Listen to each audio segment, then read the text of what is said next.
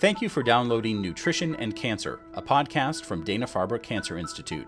Today, Hillary Wright talks about alkaline versus acidic diets.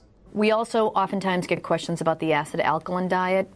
And so the claims around this is that cancer grows in an acidic environment. You want to try to make your body more alkaline. That's the claim.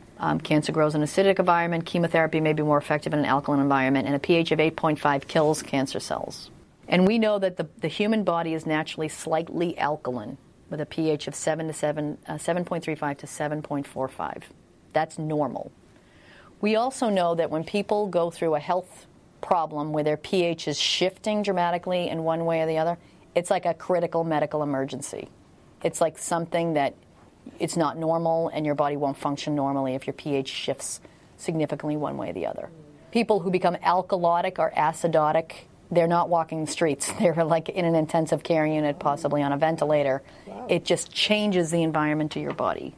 So they're not claiming that changing your diet is going to radically shift, but your body is very conditioned to try to constantly get back to that basically slightly alkaline level. So my feeling is I'm not going to get in the way of somebody who can do a really rational thing and feels better if they're going to limit some things that I think are potentially problematic. But for something that lacks clinical evidence of efficacy, there's a lot of things you'd be taking out of your diet that, particularly if you were going through treatment, you really need protein sources, for example. So, you know, the acidic foods, the alkaline foods, and again,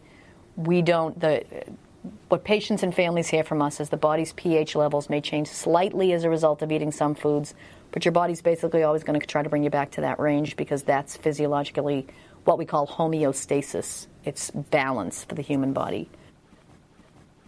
Thanks for listening to Nutrition and Cancer, a podcast from Dana-Farber Cancer Institute. This podcast is meant to provide general information, not to replace your consultation with a provider or nutritionist about your health concerns.